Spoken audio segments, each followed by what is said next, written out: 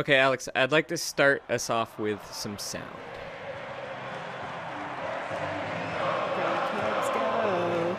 Go, Cubs, go. Okay, Jesse, I hear it. So, Go, do you Cubs. all right, you can pause it. Pause it. Do you recognize this sound? Yes, that is the song. They sing at Cubs games, and I believe you have to win, but I'm not 100% sure on that, but it's sung at the Cubs games. Yep, you're absolutely right. It's Go Cubs Go, and they play it over the public address system at Wrigley Field if the Cubs win a home game. So it's this Chicago tradition. But there's actually a little bit of a dilemma, and the future of this song may be a little bit uncertain. Okay, but before we get to that, I think we should introduce ourselves. I'm Alexandra Solomon. I'm the editor here at Curious City. I'm Jesse Dukes, Curious City audio producer emeritus, if I can say that. Yeah, I don't like that part, but okay. What is this dilemma? Well, it was actually spotted by our question asker. It came from Nick Bruner, and he noticed something in the third verse of the song, which many people don't even know, but it goes... Baseball time is here again. You can catch it all on WGN. Alex, did you catch the problem? Yeah, I know this because I know that WGN doesn't broadcast the baseball games anymore. Yeah, you got it. Exactly. The problematic line is you can catch it all on WGN, which is not true anymore. And in fact, the Cubs haven't been on WGN radio for a few years now. But WGN TV has been their broadcast home for decades, and that is no longer true as of this year because the Cubs are launching their own network, Marquee Sports Network. And, the Cubs probably don't want to promote a rival broadcaster in their own stadium. So Nick, our question asker, wanted to know, what are the Cubs going to do about that? Get a superfan to write a new lyric?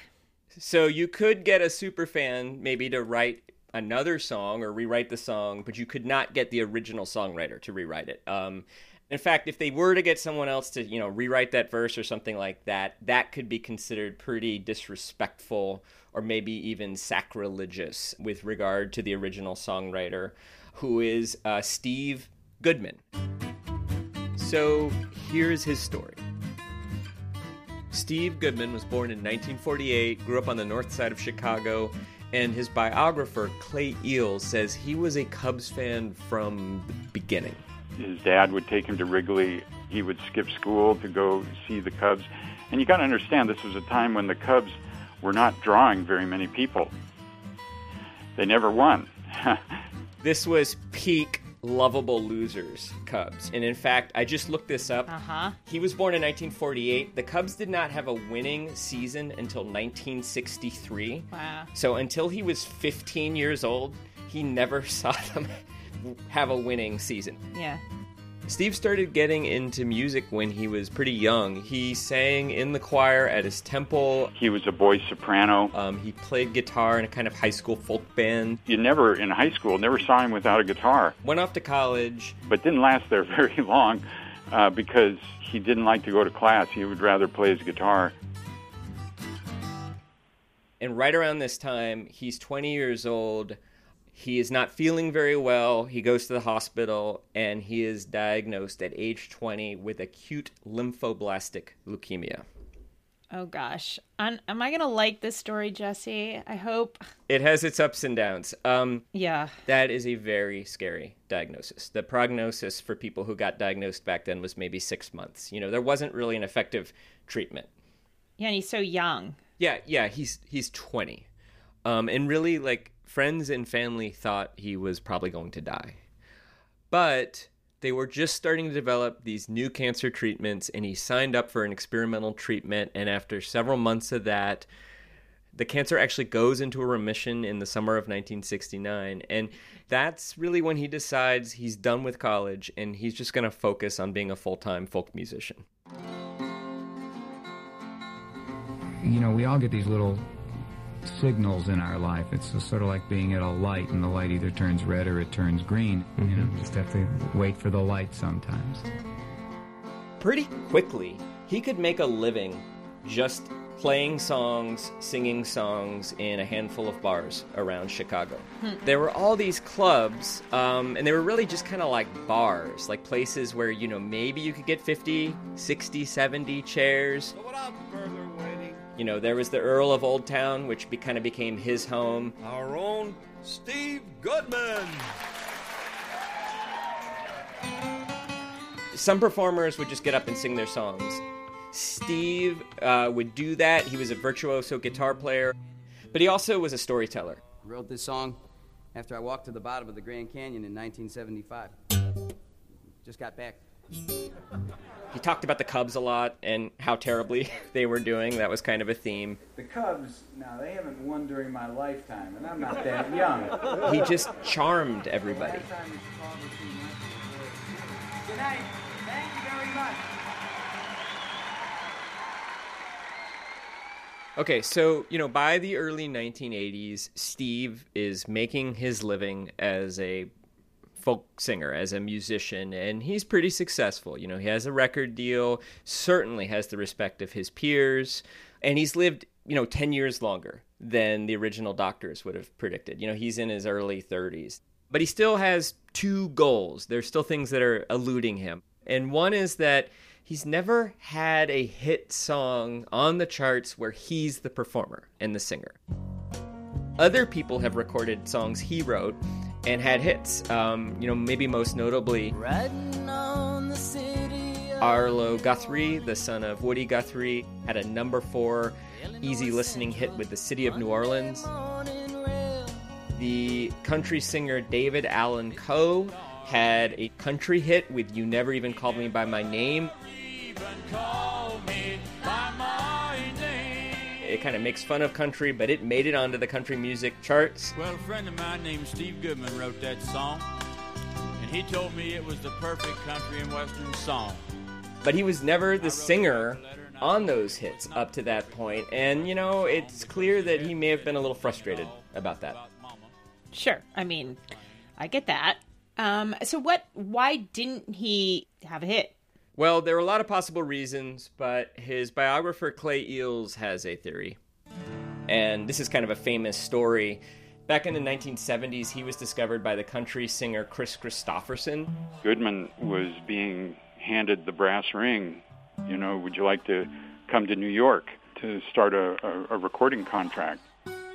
Most anybody in that circumstance would say, gee, yes, thank you. But the first thing out of Goodman's mouth was, well, if you think I'm good, you got to hear my friend John Prine.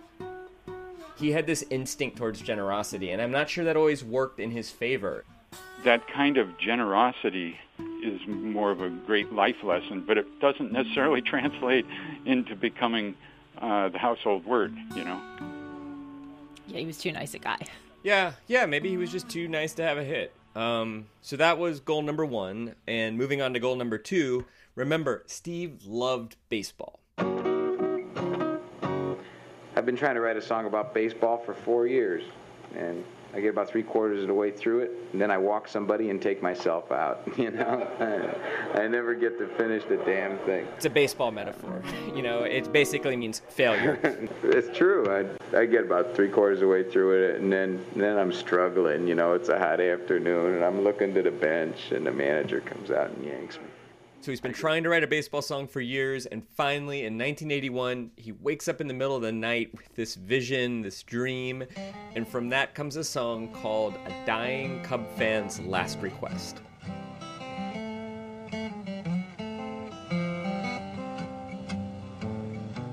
By the shores of old Lake Michigan. What you're seeing is a video of Steve playing the song live. An old Cub fan lay dying. He's up on a rooftop with his guitar. He's got a bright blue Cubs hat on. You can see Wrigley Field in the background. You can even see the infield grass, nice and green. They knew his time was short. It's about this lifelong Cubs fan who is dying. He said, I'll never see Wrigley Field anymore before my eternal rest. And he's telling his friends and family how he wants to go. He said, give me a doubleheader funeral in Wrigley Field on some sunny weekend day. And the song also really makes fun of the Cubs for losing all the time. But what do you expect when you raise up a young boy's hopes and then just crush them like so many paper beer cups. Year after year after year. After year after year after year after year after year. Until those hopes are just so much popcorn for the pigeons beneath the L tracks to eat. He said, you know, I'll never see Wrigley Field anymore. That's intense, actually. What's intense about it? Now that I know about his diagnosis, it feels like it's autobiographical and that he's talking about his death. Yeah, it does. It sounds that way. But, you know, when he wrote the song, he was in remission. He had been more or less cancer-free for 12 years. But between the time he wrote the song and this video was shot, the cancer had returned. And I think you can actually see it in the video. You know, even though he's smiling and he looks happy, it looks like he's lost some weight, you know, and he probably knows at this point that the leukemia is back and it's pretty serious. When I was a boy, they were my pride and joy. Now they only bring fatigue to the home of the brave, the land of the free, and the doormat of the National League.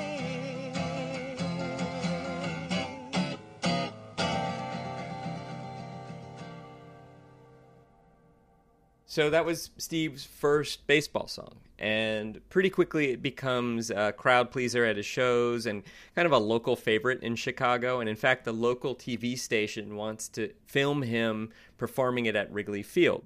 But the Cubs wouldn't allow it. They said no. And the reason was the song pokes fun at their propensity to lose. And they didn't like that. And this was a time when they were trying to rebuild a team and they were focusing on winning. And they just didn't want that lovable losers crap in their stadium. So this is where Dan Fabian comes into the story. Talking into the receiver. Dan Fabian was a radio producer at WGN. Yeah, radio. And one time while he was at work, he saw Steve Goodman on the radio, you know, like doing an interview or performance. And man, the light bulb went on. Fabian had been looking for some bumper music for the WGN Cubs broadcasts, like stuff to play in between the innings. And so he saw Steve Goodman there, and he had this idea. What if Steve Goodman writes a song? So anyhow, I literally ran to the studio, scribbled a little note, went in and slipped it to him during a commercial. Hey, do you want to write another Cubs song? I like Dying Cubs fans' last request. Would you like to write a happy Cubs song? That was on a Tuesday. He came back Thursday with a guitar, with the bones of the song. And the following Monday night, Tuesday morning, we had a party at a little studio just south of Wrigley. Goodman just like rounds up a bunch of his folk singing friends. I think a couple of the Cubs were actually part of it too. And they just knock the song out. And what was your involvement with the recording? Were you producing? I'll have you know I'm the high squeaky voice in the background. Oh, you sang? I told you it was a party.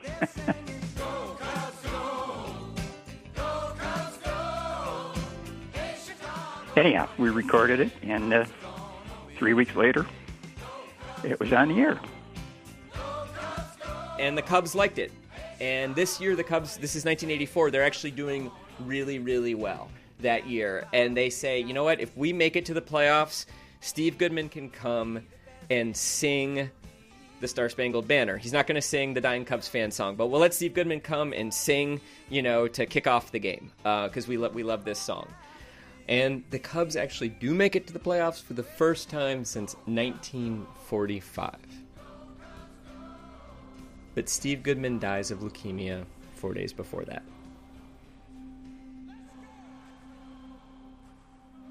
Okay, this is the part of the story I don't like.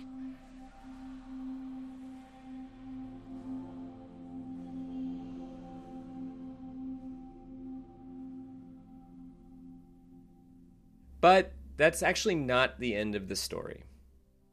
So you remember I told you he wanted to write a great baseball song, and, you know, arguably he wrote two. Do you remember his other big goal? He wanted to have a song that he wrote himself, that he performed, that would be a hit. Exactly. So That song, Go Cubs Go, was used by WGN for a few years, but then it kind of got forgotten. You know, you were talking about the Cubs playing it at the end of every game. That's a relatively recent tradition. That started in 2007, which was also a big year for the Cubs. Somebody at the Cubs organization said, hey, remember that old song from the 80s, Steve Goodman, all that? Why don't we dust that off and play it after a home game win, and we'll see if people sing along. And they did. They sang along. It caught on. It became this big tradition at Wrigley Field. It also caught on in the bars. You know, people would sing along. And then in 2016... Here's the 0-1. This is going to be a tough play. Bryant, the Cubs win the World Series! Bryant makes the play! Go Cubs Go got a lot of attention. Bill Murray and a couple of the Cubs sang the song on Saturday Night Live. The cast of Hamilton and Chicago sang it, and, you know, hundreds of thousands of people were singing it in Grant Park at the Victory Parade. There was something like 2 million streams on Spotify, and it went up on the Billboard charts. Wow, and that's like, 30 years later, he finally gets a hit that he sang. Yeah, he did. He finally got that hit. And, you know, Steve Goodman fans would say it's kind of ironic because Go Cubs Go is not what they would consider to be one of his best songs.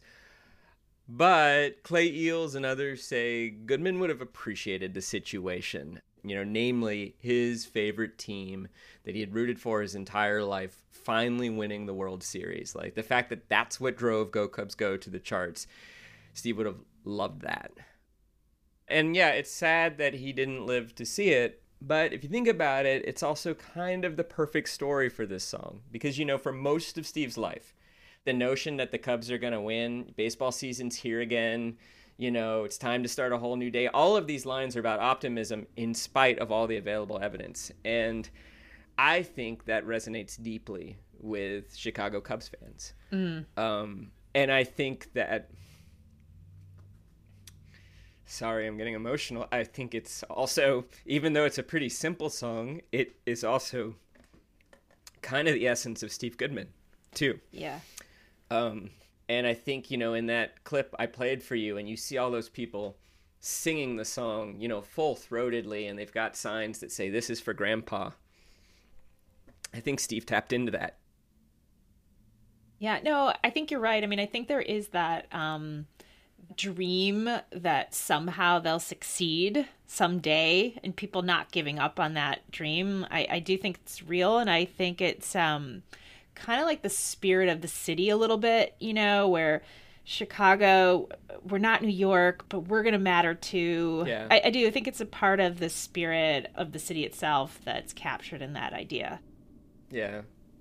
So maybe, you know, you could see why it might be a little bit difficult for the Cubs to think about rewriting or reperforming the song. Yeah. Okay. Yeah. I see why now it's not such a simple thing. Yeah. It's like ripping pages out of a sacred text.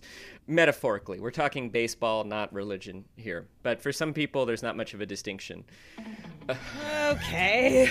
So what are the Cubs doing? Well, they have said they're going to continue the tradition to play Go Cubs Go after home victories. And they've been doing that at exhibition games. But according to Clay Eels, Steve Goodman's biographer, it doesn't actually matter what the Cubs do.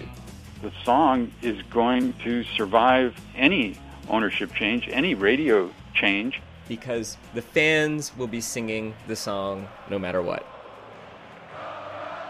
I mean, Go Cubs Go, I think, is forever.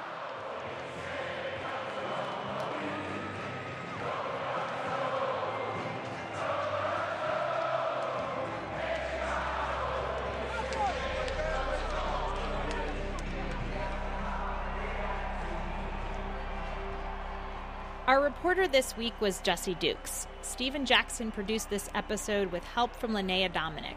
Thanks to Kevin Dawson, Cheryl Ray Stout, Jason Mark, and Nick Bruner for asking the question. And thanks to all of the people who spoke to Jesse about Steve Goodman, including Harry Waller, Dan Fabian, Robert Ellisberg, and our amazing former colleague Mary Gaffney.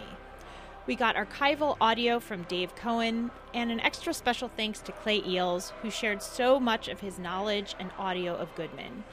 If you enjoyed learning a little about Steve Goodman today, there's 700 pages more on him in Clay's book, Steve Goodman, Facing the Music. Oh, and one more thing. Curious City has been answering your who, what, when, where, how, and why questions for years, and now we have questions for you. We want to reach more Chicagoans and make the show the best it can be. We're doing a survey, and we'd love your input. Tell us what you think at wbez.org/curious survey. After you fill it out, you can enter for a chance to win a $50 gift card. Once more, that's wbez.org/curious survey.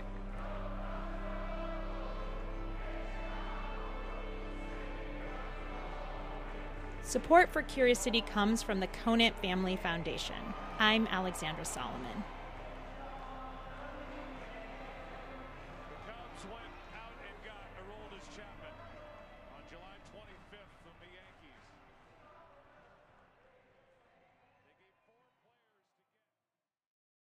Before we start the show, we here at Curious City want to let you in on a little-known fact about WBEZ.